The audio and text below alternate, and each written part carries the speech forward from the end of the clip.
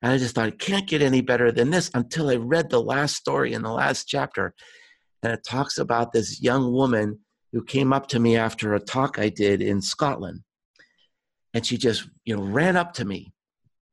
And she had tears in her eyes. She was so excited to meet me. And she said, I have the career I have because of you.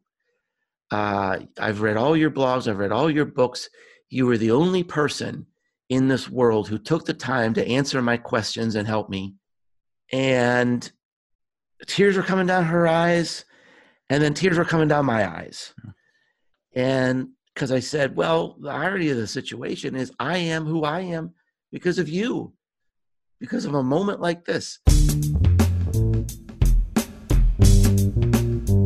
From cave drawings to family histories to stories around the fire, humans crave order among chaos, connection amid isolation. So we tell stories. Our mission at the Storytellers Network is to bring the art of story to the masses. Whether you're in marketing, you're an entrepreneur, or you're developing your own personal brand, telling your story effectively can make the difference between celebrating milestones and collecting unemployment. The Storytellers Network strives to help storytellers tell their stories so you can learn from the best. Now, your host, Dan Moyle. Hey, welcome to the show. I'm Dan. I'm your host. You're listening to the Storytellers Network. And today we have an incredible story, an incredible guest. He was absolutely phenomenal. I cannot wait for you to hear this. And I've been following his stuff for quite a while. And I think he's a fantastic storyteller and definitely a mentor for marketers. So you're in for a treat today. Now, before we get started, real quick, just a reminder that everything you need to know is on the website, thestorytellersnetwork.com. You can find information to contact me there. You can find resources to better tell your story. You can find past episodes with further inspiration. It's all at thestorytellersnetwork.com. So let's get to today's guest. I have the privilege of speaking with Mark Schaefer today. He wrote the book, Marketing Rebellion. He's also written all kinds of other books, Known, The Tao of Twitter, Content Code, a ton of stuff out there. He's a blogger. He's been blogging for years and years. This guy has got quite a mind and an interesting perspective that I really enjoy hearing from. So Mark Schaefer is on the show today. You are in for a treat. I'm going to shut up so we can get right to Mark's stories. Thanks for joining me, Mark. I appreciate it very much that you're here with the Storytellers Network, sir. And it's a pleasure to be here, and it's always fun to talk to you. Now, listen, I see you personally as a storyteller, professionally and personally, in what you do. From the stage, all your books, your social media, you tell stories. Do you consider yourself a storyteller when it comes down to it? I do. And my model really has been Malcolm Gladwell. The way Malcolm tells his tales through his books and through his speeches is he finds some data, some pattern that is revolutionary. It makes you sort of rethink the world in some way. And then he creates these wonderful stories that illustrate that. So it's a powerful combination, really, when you think about you've got a fact that's kind of undeniable. And then you have human stories to sort of illustrate it, which that's what makes it come alive to people. That's what they'll remember. They won't remember the number. You know what? I don't remember the numbers. Yeah, right. When people ask me about some of the numbers in the book, I think, no, was that 80% or was that 90%? But I do remember the stories, and people remember the stories. And it's an easy way for people to transmit that information because there'll be a story in my speech or in one of my classes or in one of my books that they'll say, oh, yeah, remember that story about this? That's what that meant. Mm-hmm. So, storytelling is an important way to teach. And so that's another facet of your storytelling. You do teach at university. So yeah, I got to imagine that's all part of that. Now, where does storytelling start for you then? Did you realize at some point that it was really important? Did you just always tell stories growing up? How did that start for you? Yeah, absolutely. I would say it's something that was somewhat instinctual. I love to tell stories. I love to tell funny stories. And I'm sort of an introvert. I'm not the life of the party, but I love having dinner with some friends or something like that. And there's nothing more that I enjoy than revealing something that will make people laugh.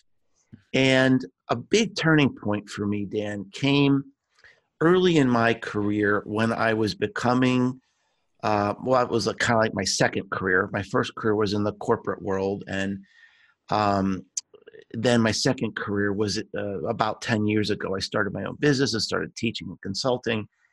And when I started out, to me, it was like teaching was a data dump. It was just showing people how smart you were, and just providing them so much information that they walked away saying, "Wow, that was a lot of information. Mm. That sure was worth my time." And I heard a podcast one time, and unfortunately, I can't remember the person's name. They interviewed this fellow who was a speaking coach, would have been about 9 or 10 years ago.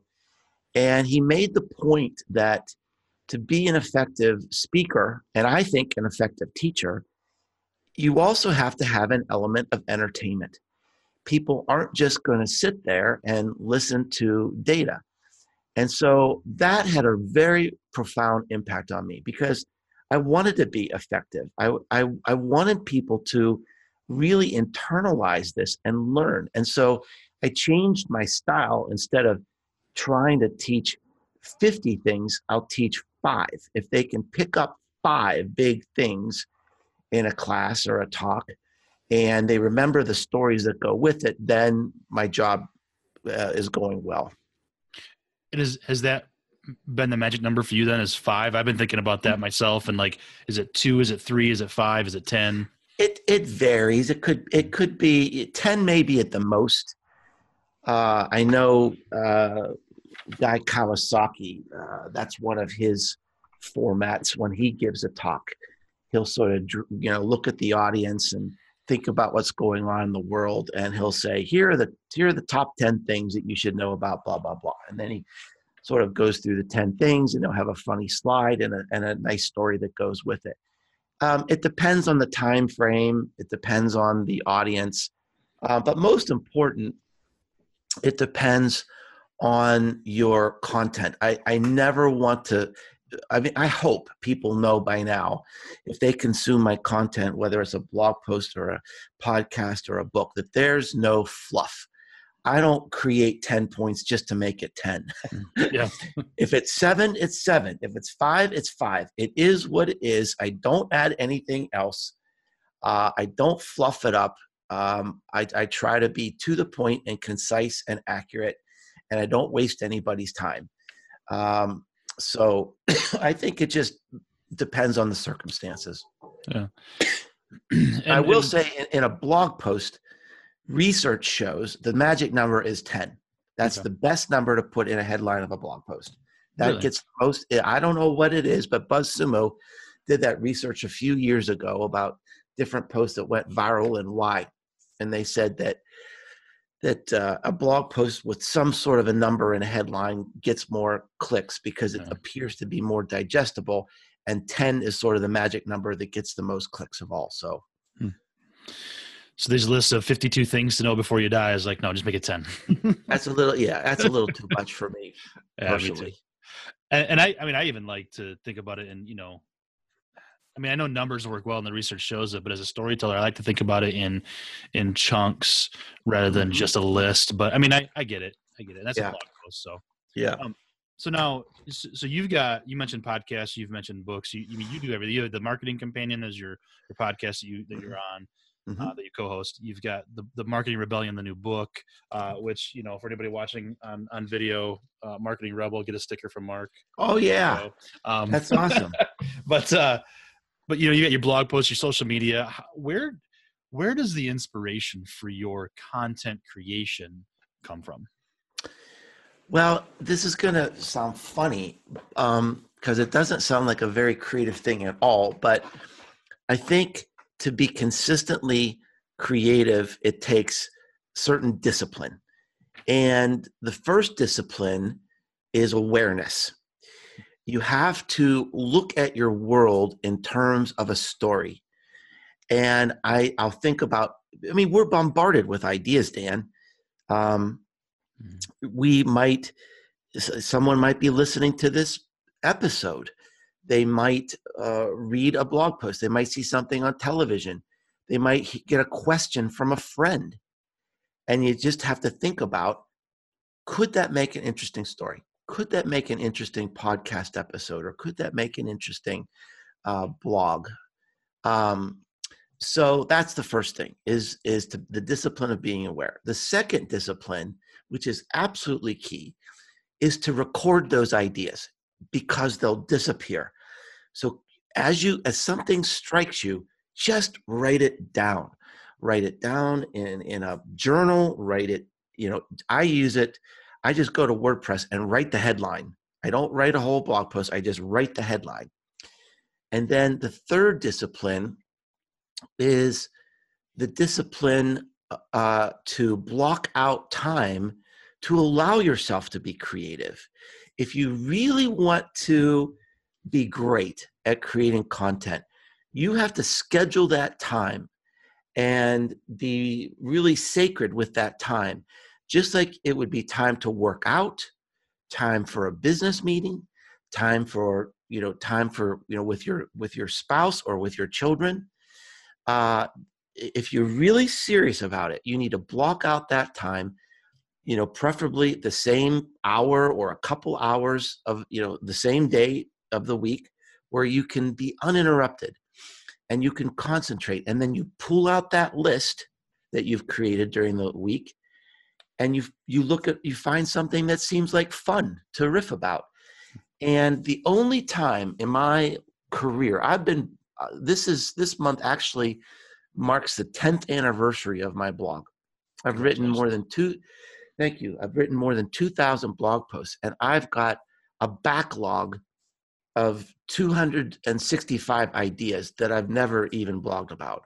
Wow. Because I just keep adding to the ideas, and the ones that are most interesting are usually the ones that are right at the top of the list that I got that week. So, and the only time in my whole life that I just blanked was when I wasn't keeping up with that discipline. I was just busy and I was kind of winging it. And I sat down to write. And when you get to that point where you have to do it, you're in trouble. When you're facing that blank screen and it's coming across as something terrifying instead of something fun, that's when you're in trouble. And if I ever get to that point, truly, I'll stop. Because if it's not fun for me, it's not going to be fun for the readers. And, my promise to my readers and, anybody who consumes any of my content is that I will never let you down. It will always be worth your time. It'll always be interesting.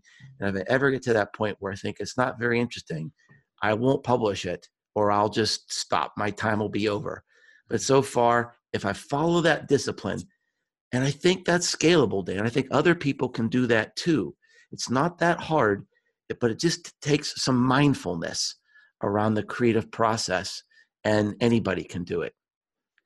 That's a good encouragement. And I love the idea of setting that aside of time blocking. I've heard officially called, but it's just setting that aside of time and not waiting for the muse, but making it yes, happen. Exactly. You make the muse happen. Collect those inspirations all week, and you'll be shocked.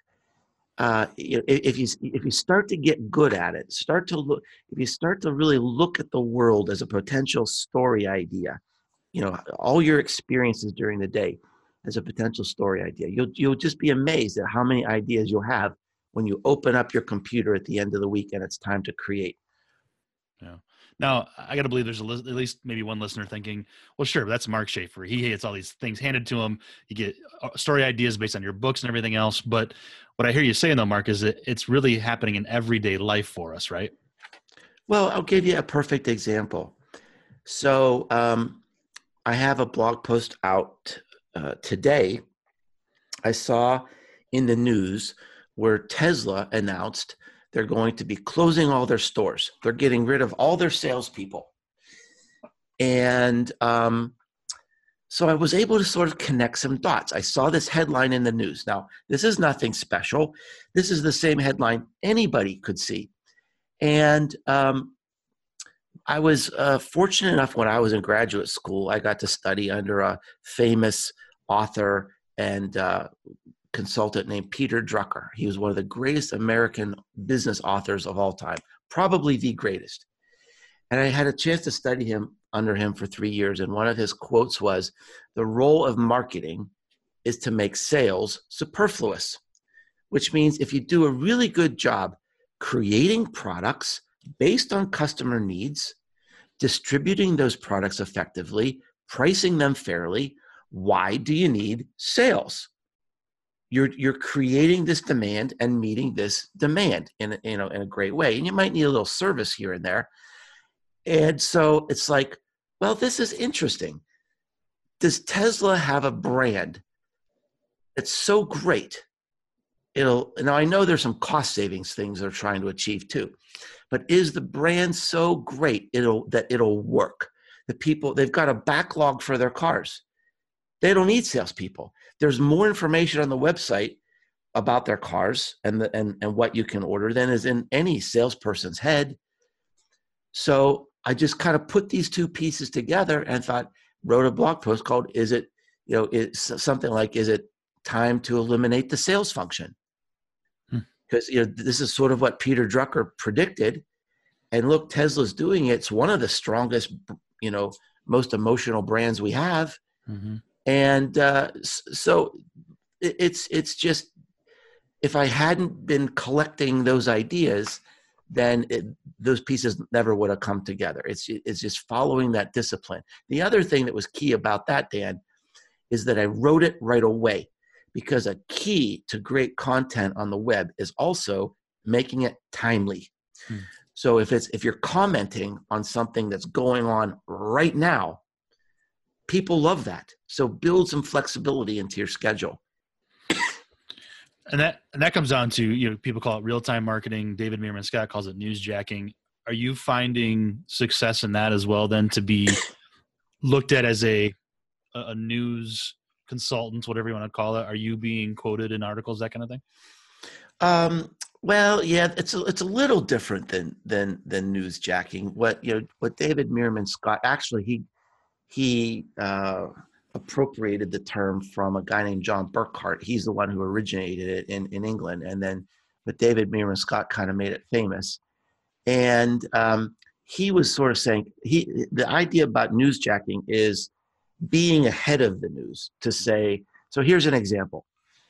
It was a great example. So years and years ago, when they were about to name a new pope, Notre Dame University went out to all the media and said, we have people standing by ready to comment on this whenever they name the new pope. So that was newsjacking. They anticipated the news. They got ready. They were prepared. So when the news happened, they dominated the conversations because they had, sort of pre-populated the press with the idea that they had experts that were, ready to go on this thing. So it's a little bit different. What I'm suggesting is responding to things that are happening in the news. Okay. And that has been some of my most successful blog posts. Probably my most popular piece of content in 2018 was a commentary on the Nike Colin Kaepernick deal, which was explosive and unexpected. However, as that was going down, I had just finished writing that chapter in my book about values-based marketing. So when Nike did this and the whole thing sort of revealed itself, I knew exactly what was going on. I knew exactly why they were doing it. It made complete sense to me. It didn't make sense to anybody else, but I was looking at the same research that Nike was looking at. And so I was able to, that night, it happened during the day. That night, I wrote the blog post, and the next day I had a post that said why Nike did what they did. and it became huge. And I did a little video about it as well. And so, I mean, it's like, it kind of was hard because, oh gosh, it's late at night. I really don't want to do this. But I knew if I could create interesting, relevant commentary based on that news item, I knew I would be one of the first. Maybe I'd be the only to do it like that.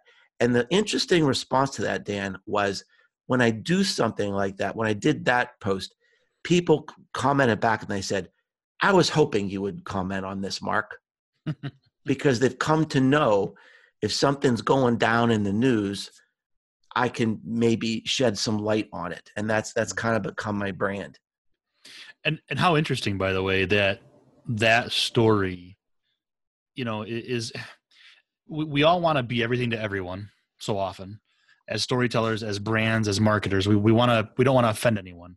But how interesting that they looked at the research and said, no, but this is our core, and they want this kind of a statement, and they owned it, and they reaped the rewards. Yeah. Well, it's super powerful, because what customers are saying today is, if you want us to be loyal to you, you have to be loyal to us first. What do you stand for? Are you with us? Do you align with our values? And if you are, and you can't go back on it, right? But if you do the work and you align with people's values, it is by far the most effective way to create loyalty today. So, Mark, what is one of the challenges that you face with storytelling? I hear you talking about how, not that it's easy, but it's a discipline to be able to pick these things out, be aware, write it down, and then go back later and do this. But what do you find is one of your biggest challenges with storytelling? Well, storytelling, I'm lucky, Dan, because I don't have to worry about a legal department, and I don't have to worry about, some big thick book of brand identity stuff. Here's the lesson I learned in my first year of blogging. I was terrible when I started out, and I had come from this traditional corporate world. And in my mind, I had like the ideal messaging for my target audience and my personas. And two things happened in that first year. First of all, nothing happened.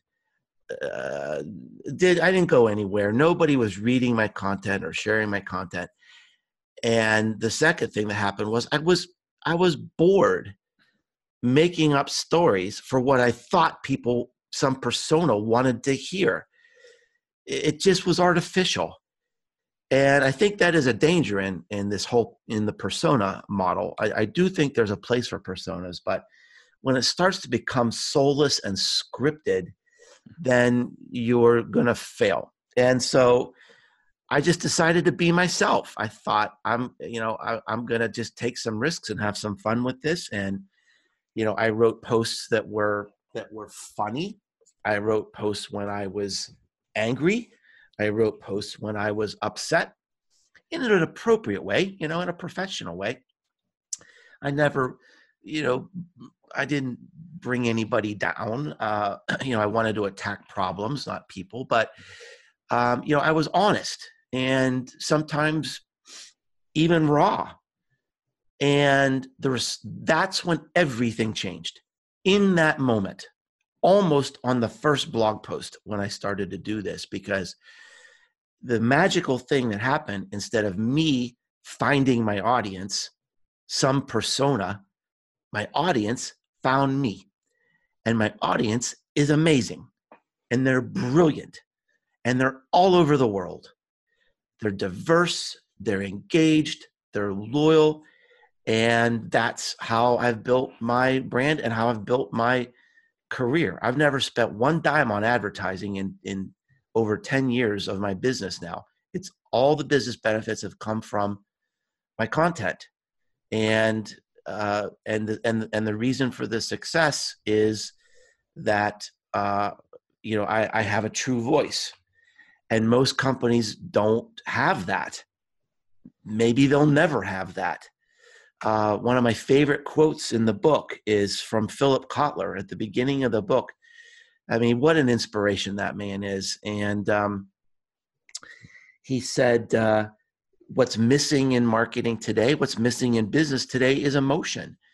And businesses have to find a way to connect to you in a way that's real, as if they're your friend, in a way that's approachable and kind and even vulnerable. That was the word that he used. And it's such a powerful word. And how many businesses can do that? Not many. But that's what people want today. That's what they expect today. So it's a huge challenge. Do you have to have your own brand and your own voice in order to have a voice as a storyteller, or can you do it still today in that corporate setting, do you think? Like a real job, as it were? Well, it's hard. I mean, today, one of the themes of the book is that increasingly the company brand is the personal brand. Mm-hmm. Okay. So I mentioned this news story about Tesla, and a friend of mine, Scott Monty, used to work for Ford. And we had a commentary back and forth, and he said, well, I just wonder if Ford or another company could ever pull something like this off. Who's the person that you love at Ford? Who's the person that you trust at Ford or GM or wherever? But, Tesla is special because you've got this pioneering visionary, imperfect, by the way, vulnerable, by the way, but people can create an emotional bond to a person. You can't create a bond to a branded content or a logo or a jingle or an ad, but you create an emotional connection to a person. That is marketing. Marketing is creating some emotion between your consumer and you in some way that creates some sort of lasting business benefit. That's marketing. And so increasingly the personal brand is the brand. It's going to be the brand. So do you think, so one of my favorite examples in your book is one of my favorite companies out there, because this is what I do. This is my life. Harley Davidson. What a wonderful company, huh? Yeah. And there's what I hear you say about the personal brand, completely agree. And Elon is just a fantastic example of that. Vulnerable when he talks about his depression, that kind of stuff. Imperfect when he goes on Joe Rogan like he did and gets lambasted for it for whatever reason. But Harley anymore anyway. I mean, Willie G may be the only remnant of the Harley Davidson clans, but I don't think he even is really that involved anymore. How can a brand like that continue on this road? Well, you're missing the big picture. Okay, you're missing the big picture. The Harley Davidson person that you love is our neighbors. So remember, what's the key idea in the book? That the customer is the marketer. We don't trust companies. We don't trust brands. We only trust each other. And so that was a revelation for Harley Davidson. They pivoted in the 1980s and they decided they're going to bet their whole company and their whole future on community. And it's not a marketing strategy. It's the whole company. Every single piece, every single function of that company is devoted to community. And they know their community so well. And the community leads the marketing. There was a little story in the book where, just 5 or 6 miles from me, there's a Harley Davidson dealership. And on Friday and Saturday nights, they have a music venue there at the deal. It's awesome. It's so much fun.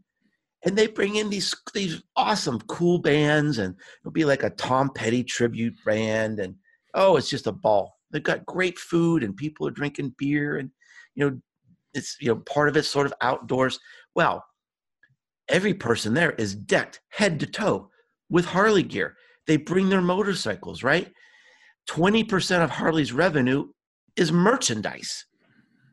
Mm-hmm. Every single Harley person, there's one of the quotes from the book is someone said, when people ask you what kind of motorcycle you have, they're hoping you say Harley. Yeah. And because that makes you part of the community. And so it's not a single person. The best way to market today is to have this community do your job, because when your customers are doing the job, your marketing is over, right? Harley's marketing job is over. All they have to do is just keep, serving this community and giving a reason for people to go out and tell the Harley story every day. And that's what has made them a legend. Mm-hmm. Thank you for breaking it out that way. Yeah, it was an incredible story they've had over the last. The personal brand is the brand. Yeah. But it's not a famous person. It's your neighbor. Yeah, that's good. And what I took away, one of the things that I wrote down when I read the book, and I listened to, by the way, an Audible, and really enjoyed that too. I love how you delivered that. So, but one of the things that I wrote down, took away, was just the 3 words: story, community, connection. And that seems to me to be what a lot of this is about, whether it's values-based, whether it's, the neighbor, whether it's Elon Musk. It's the story, the community around the product, the service, the whatever, and then the connection that all that holds. So thank you for that. Well, the thread between those 3 words is that the idea is that the story has to connect with the community, which means the story isn't about us. It's about them. Mm-hmm. They don't really care about our story. Our story, doesn't really create community. It's their story. It's not our why. It's their why. That's the beauty of Harley. Another one of my favorite quotes in the book is, this guy said, well, I love Harley because how many products in this world make a fat guy look cool? I do remember that. Yeah. So that's this guy's why. He's absolutely passionate and connected to this brand because, by golly, they have these big, wide seats. And they understand that, I've got a big white seat, and so we fit.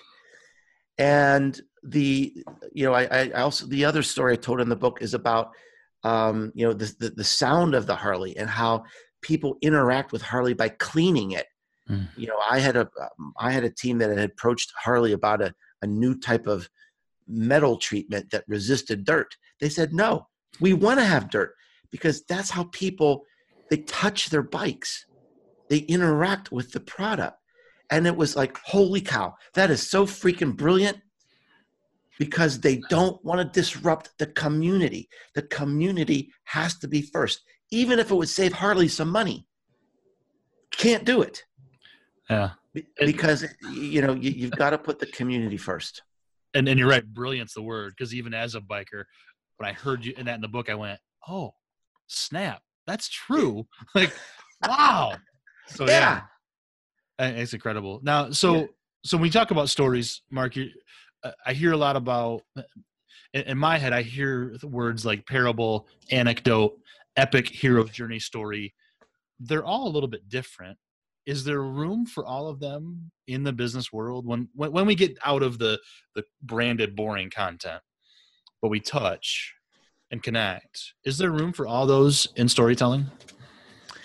Well, I think there's room for all of those and more. And I want to emphasize the idea of more, because I think this is one of the challenges we have, is not just what is the story, but how do we tell the story? And most important of all, who tells the story?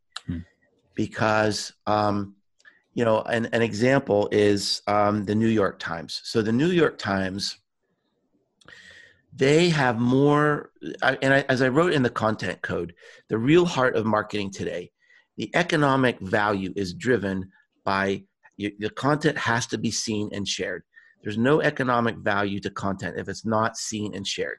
So we have to build this discipline into our marketing of how do we get that content to move.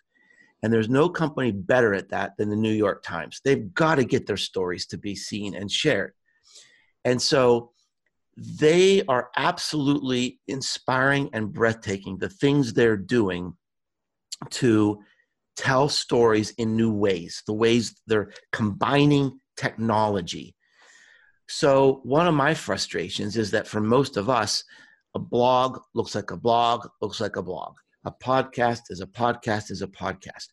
And we need to look at not only the formats that you talked about, but just figuring out new mashups, new combinations, creating stories in incredible new ways, making the story an experience, making it a game, making it, something that people interact with.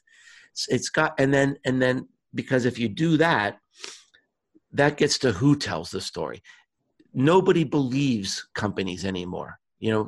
Trust in companies, brands, and advertising has declined 10 years in a row. Even if they see our stories and they see our ads, they don't believe them anyway, because they expect us to say these things to raise our stock price.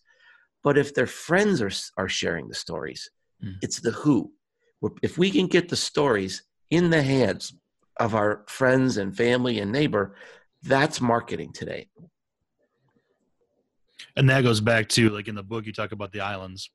Yes, exactly. I'll let you on the island if my friends say that I can trust you. Yeah. So, and figuring out, as storytellers listening, figuring out how to make that happen is key to our future. So it's hard. Yeah. It's hard. The days of the marketing easy button are over. To succeed, we can't automate it anymore. We can't algorithm it anymore. I just made algorithm a verb, Dan.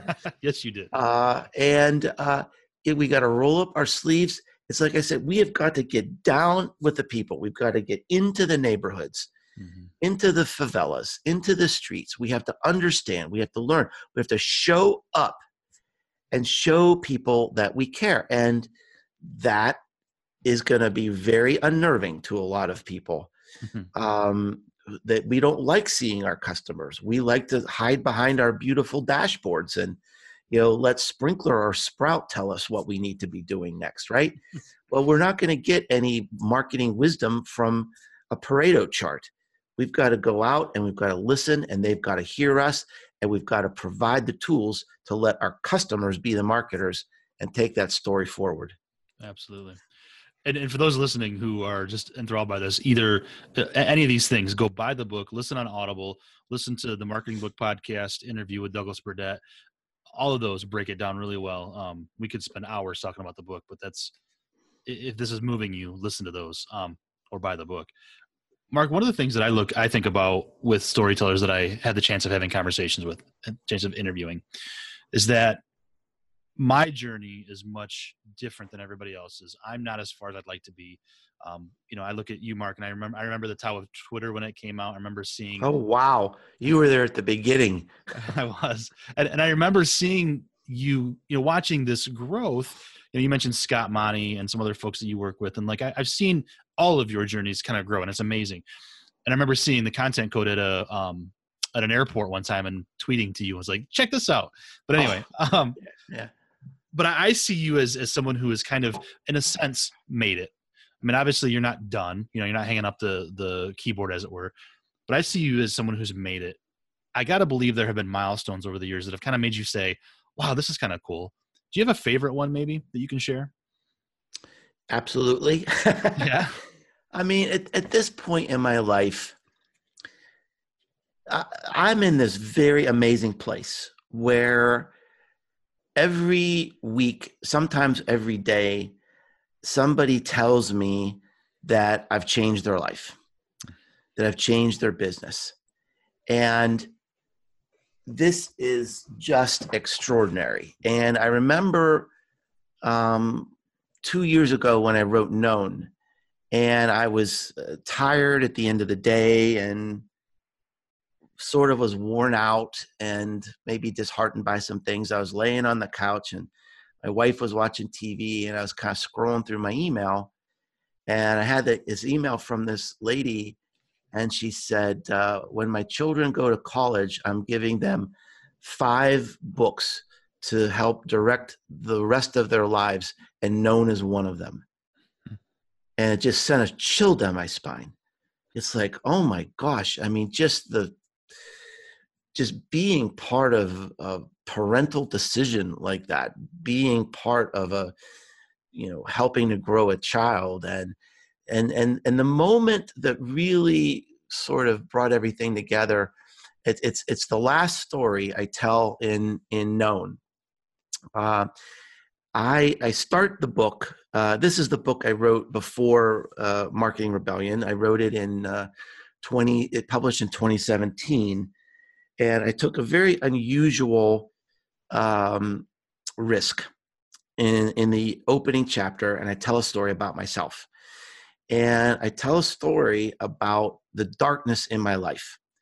It's something that I don't dwell on. I like to look forward. But I went through a very, very long period, where I lived in a war. And I thought I lost everything that meant anything to me. And I put that in the first chapter, and it was intentional. It was because I wanted to establish with the reader that I'm not talking to you from the top of a mountain, like you're saying. You think I'm a person that made it.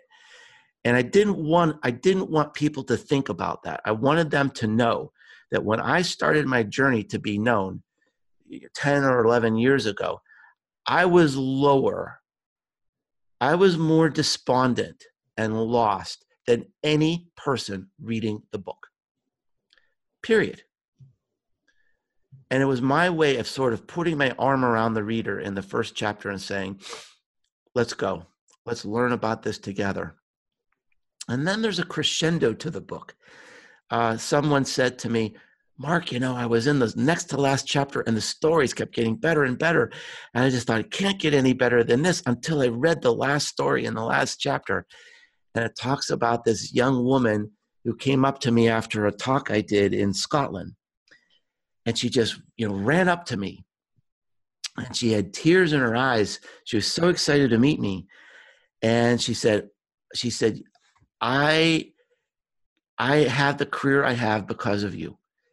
I've read all your blogs. I've read all your books. You were the only person in this world who took the time to answer my questions and help me. And I honestly didn't remember it because I get so many questions from so many different people. I didn't really remember. I didn't connect it. And she looked at me and she said, I am who I am because of you. Wow. And tears were coming down her eyes, and then tears were coming down my eyes. And because I said, well, the irony of the situation is I am who I am because of you, because of a moment like this. This is the opportunity that I have, and I'm not going to waste it. I've just got this amazing platform where I can set a good example, and I can, inspire people and lift people up and help people and direct them. And so that's, to me, that was the moment, is that when that lady came up to me, this young woman, she was probably 25, 26 after this conference, and she just had tears in her eyes, and she said, I am who I am because of you. I thought, wow, that is a pinnacle. And has to be incredibly humbling. Yes. Wow, that's a beautiful story. I don't even know how to go from that on that. Just like, boom, we're done. See, we did it again, Dan. There you go. We created this emotional crescendo, and we right here before your eyes. I love it. Well, I want to get to my last question here in just a minute, but I want to make sure everybody has a chance to connect with you in the best way possible. I'll put links in the show notes, of course, to the book and your website and everything else. But what do you say is the best way to connect with Mark Schaefer? Well, I mean, I love hearing from everyone. And so my website is businessesgrow.com. You can find my blog and my podcast and my books there. All my social media connections are there. I think you can connect with me on Snapchat, but honestly, I don't go there very much anymore. Someone told me the people who make it on Snapchat are random and goofy. I thought, well, that explains a lot, because nobody ever said that Mark Schaefer is one random and goofy guy. But I mean, I love Twitter. I love LinkedIn. I'm on Facebook a bit. A little bit on YouTube, but basically my social media platform of choice is blogging and the podcast. Cool. We'll link to all that in the show notes. So Thank Mark, you. Yeah, of course.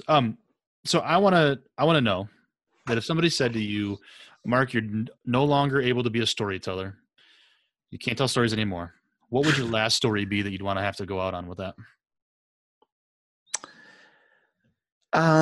It would have to be something about saying thank you. Yeah. I don't know. I can't even think about telling my last story. You have to cut this part, because I've got a reputation as a badass. I'm sort of the Viking of bloggers, I think. I think if I had one last story, it would just, be to say that, all these people that have read my blog and supported me and listened to my podcasts and love my books like you, I just, want to say, thank you. I've never taken that for granted. Nice to go out on a gratitude message. Yeah. Sure. I think there'd be nothing else to say other than that. Well, Mark, in that same vein, thank you for taking time to share your story on the Storytellers Network and for inspiring all of us in this field of marketing and social media and everything else that we're doing. So thanks, man. Well, thank you. Thanks for being so well prepared and reading my book. It was a lot of fun. And there you have it. Mark Schaefer, Marketing Rebellion, and so much more. Please definitely visit Mark online. The links are in the show notes. Thank you again, Mark, for joining me. It is absolutely a pleasure. So there you have it, my friends. If you enjoyed the episode, if you got something out of it, please consider sharing it on social media. As Mark said, I can go out and share it all I want, but nobody's going to listen to me. But if you share it with somebody, your friends will listen to both of us. So thank you for that. And if you're new here and you're just figuring out if you want to listen, text the word storytellers to 31996. You'll get a text back with a couple of links on how you can subscribe on your podcast player of choice. So thank you very much for that. And hey, go to thestorytellersnetwork.com. Go to the contact page, hit contact Dan, send me an email, and let me know what you love about the show or maybe what you don't love about the host. So there you go. Until next time, my friends, here's to telling our stories and having stories to tell. Cheers.